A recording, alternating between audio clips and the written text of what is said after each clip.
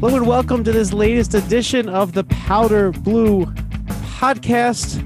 Hey, listen, the votes are in. We're awaiting the results. Will Alec Bohm be Rookie of the Year?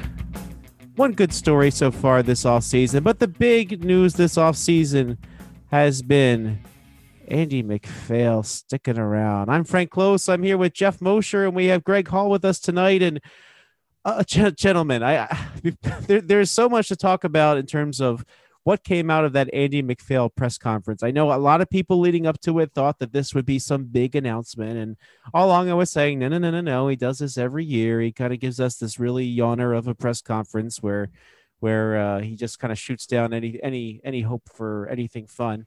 So Jeff, why don't we start with you?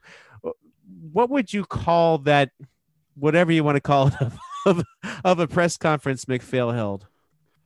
Useless? Is that a good word?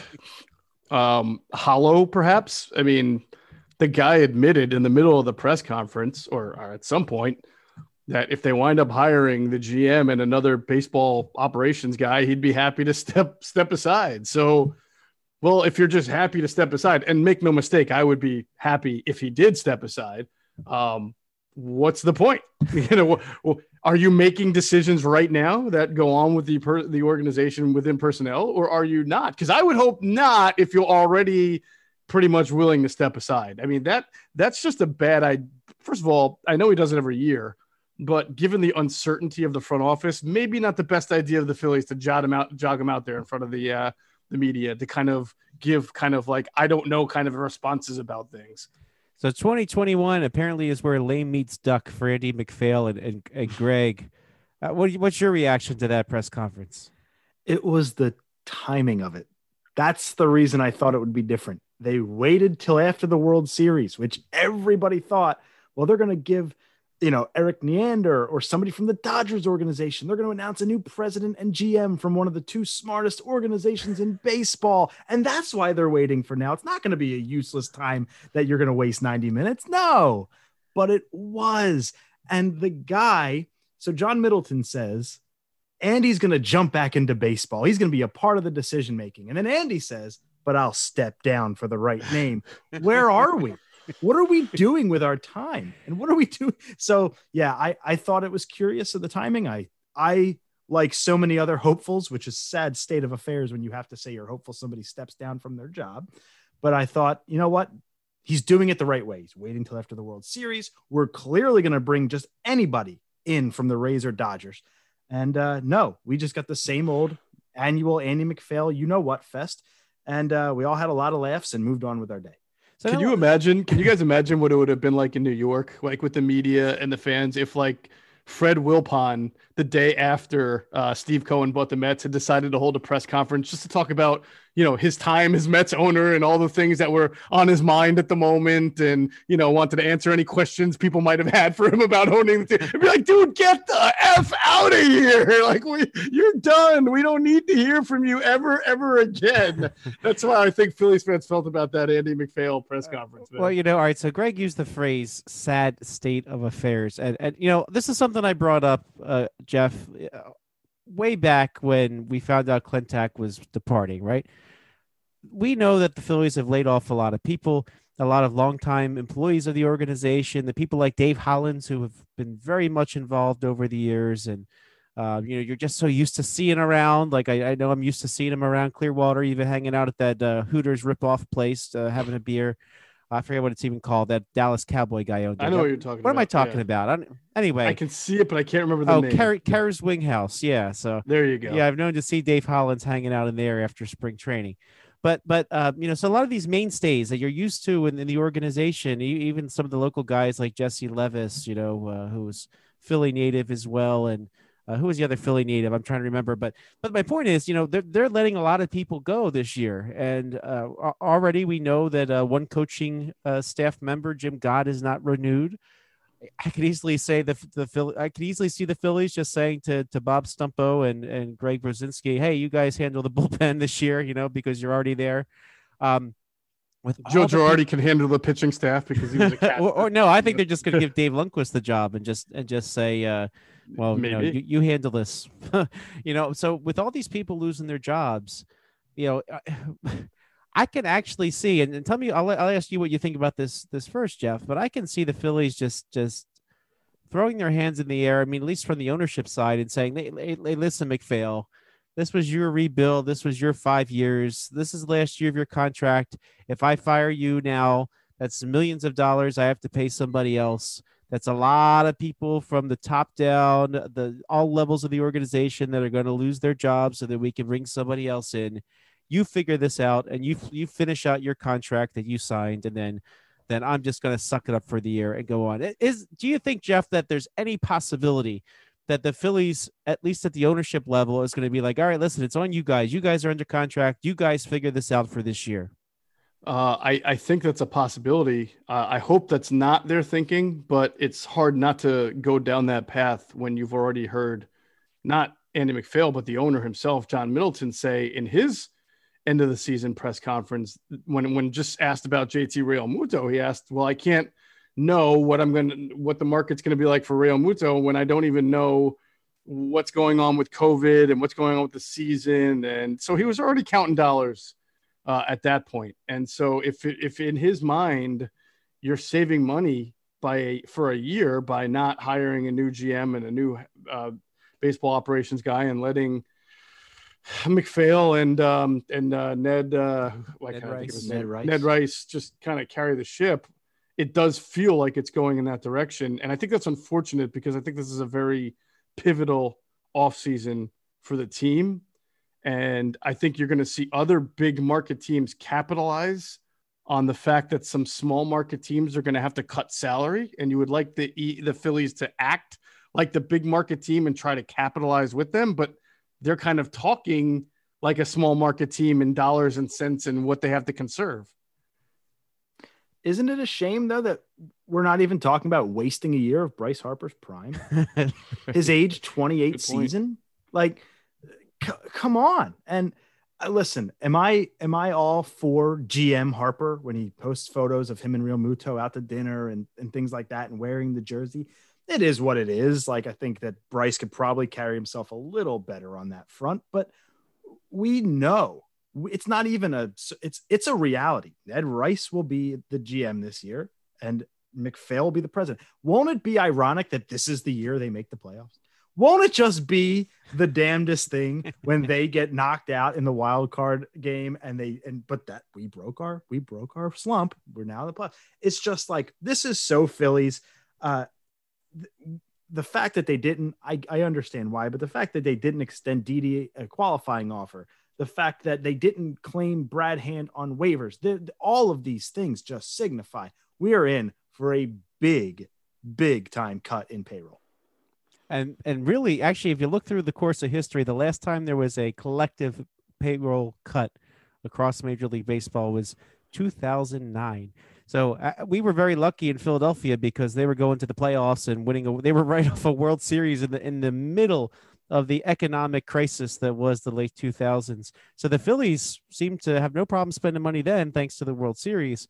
Now it's a little bit different. And now, so let me ask you something, Greg. So you talked about perhaps the Phillies squeaking through on a wild card.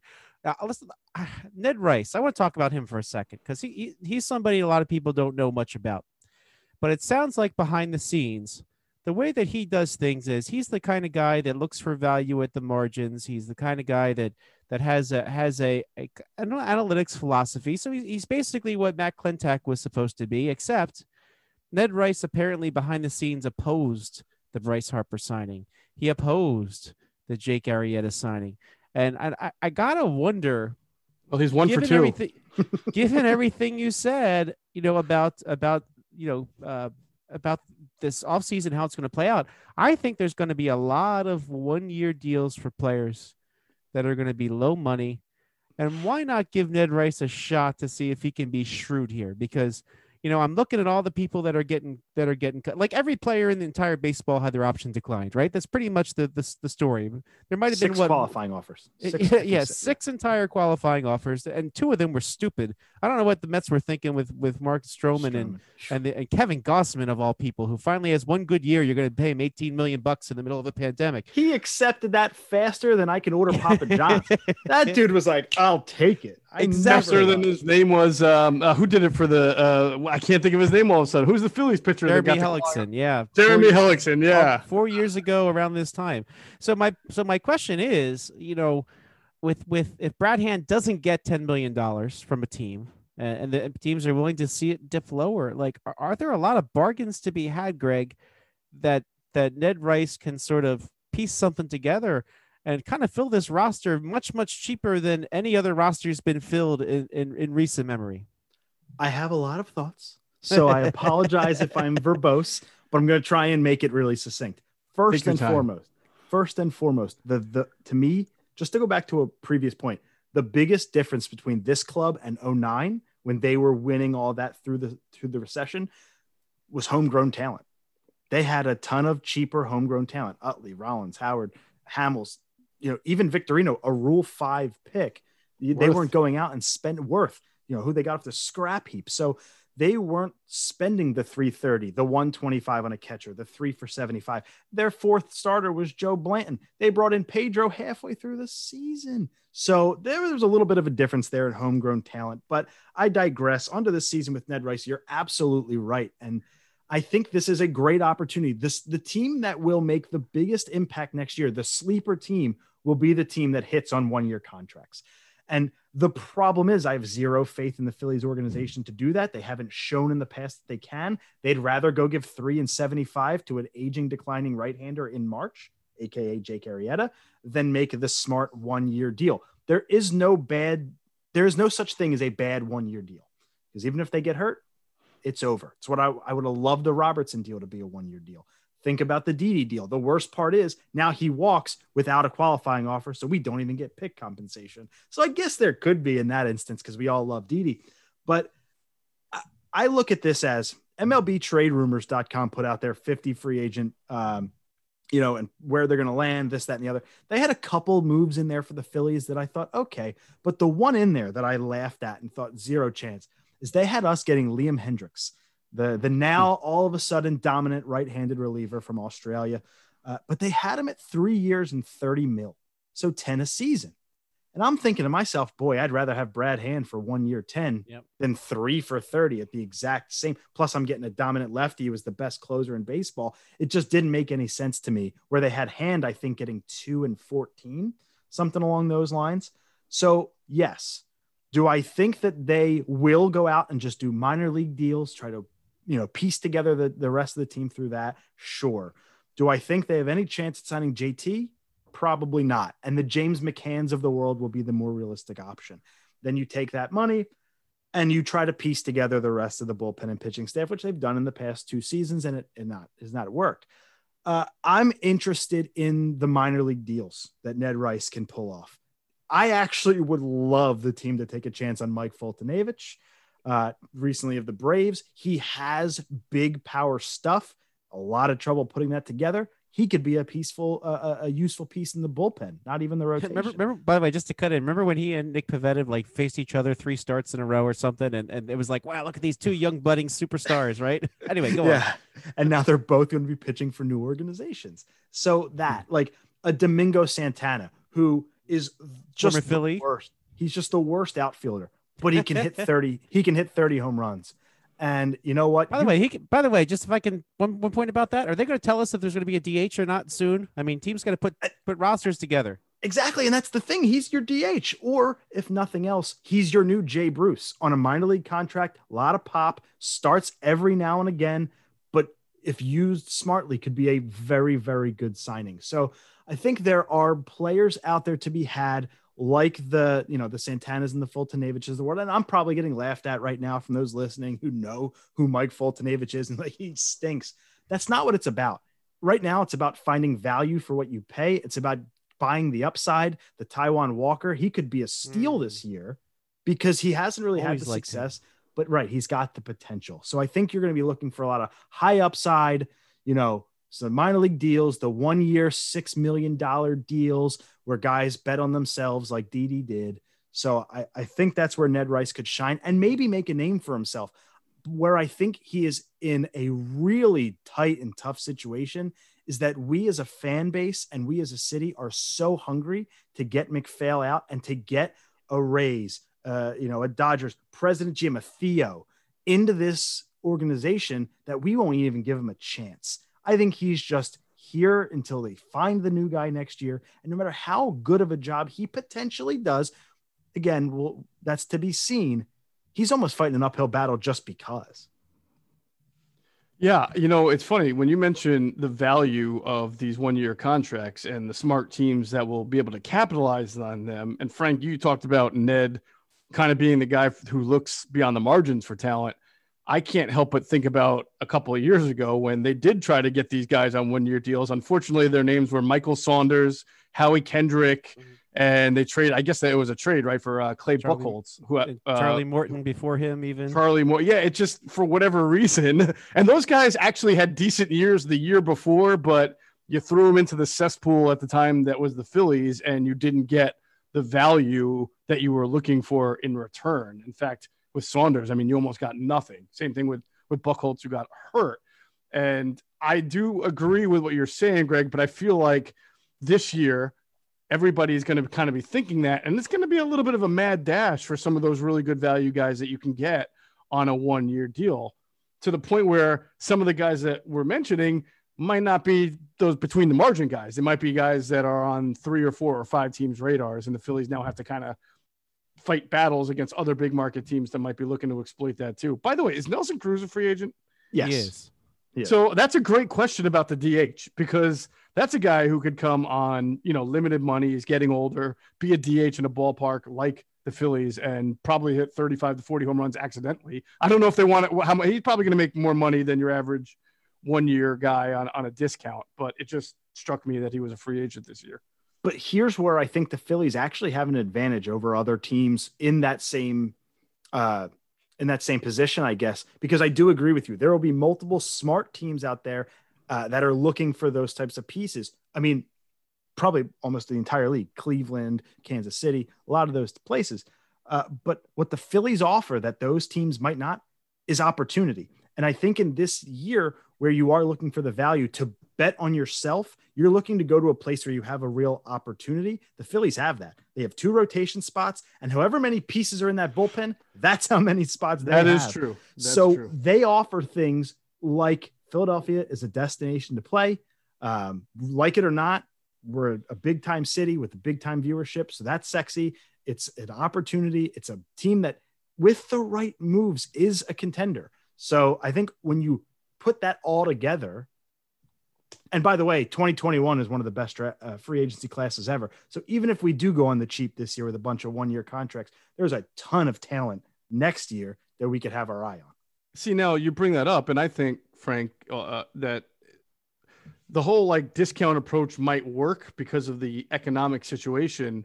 But unfortunately, I think there are going to be some really good opportunities that maybe they're not able to capitalize on because they've got an uncertain front office right now, and that makes them a little bit aimless, and B, because maybe themselves they're going to play victim to the economy here. But a guy like Nolan Arenado is probably going to be outmoved. I mean, the Colorado Rockies, I think, are not going to be able to afford him. He's got a really big contract, and I think that you can probably get Arenado this year if you're a big market team that's not afraid to spend, take that contract on without having to give up what you might ordinarily had to give up if they weren't really moved to want to trade him. Same thing with the Indians and Francisco Lindor, who I think is going to be one of those free agents at the end of next year. You would love the Phillies to be in that opportunity where, since his contract is doable now, where you trade for him, you bring him in, and then you don't have to worry about signing him until the end of the year. And then that gives you a year to at least see if you're better financially, if the world is better, if everything's more feasible. But it doesn't feel to me like the have this kind of approach going into the offseason where they're going to capitalize on being able to get some pretty upper echelon talent for maybe not having to give up too much to get it. Yeah, I would love to know just how much autonomy they actually have. Like, would the Phillies ownership even let them commit to anybody for the long term?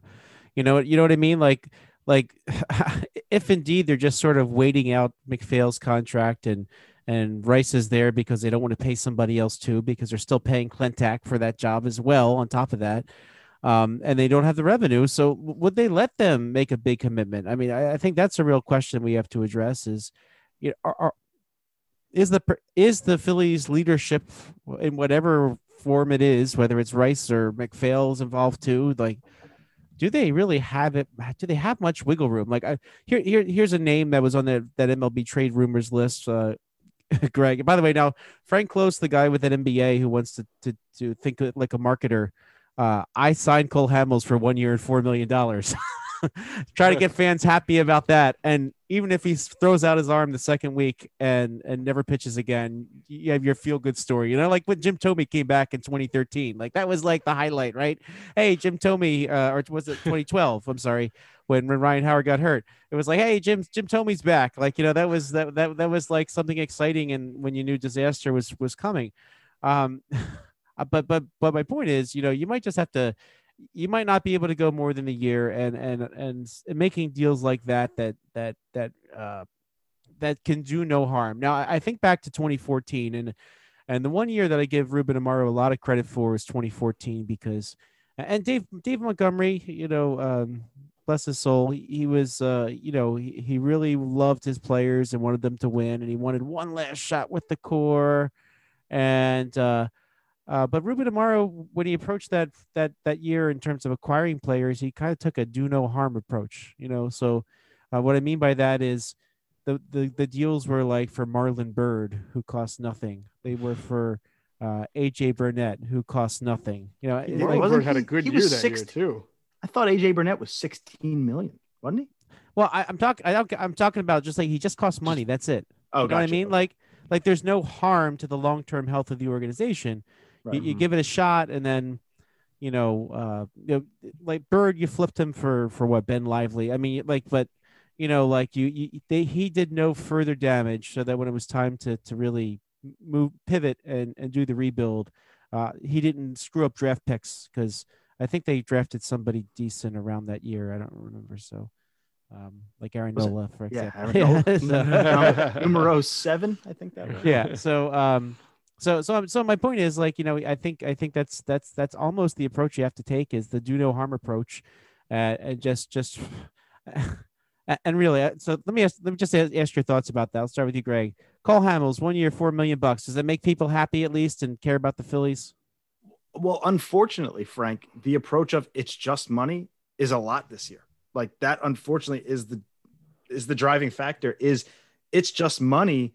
In any other year, it is just money. There's no other future assets, no long-term, you know, worry for the organization. But in a year where there's going to be universal payroll cuts and the Phillies will be in the middle of that, money is the driving factor. And so if you get a guy like a Cole Hamels, 1 year, $4 million, man, I don't love it. I really don't. Cole Hamels has a long enough of a track record to get a major league deal this year, but he pitched 1 start, 3 innings, $18 million for the Braves. Would it shock you at 36, whatever he is, that he gets a minor league contract? He could be a guy. Would he take one, or would he hang it up?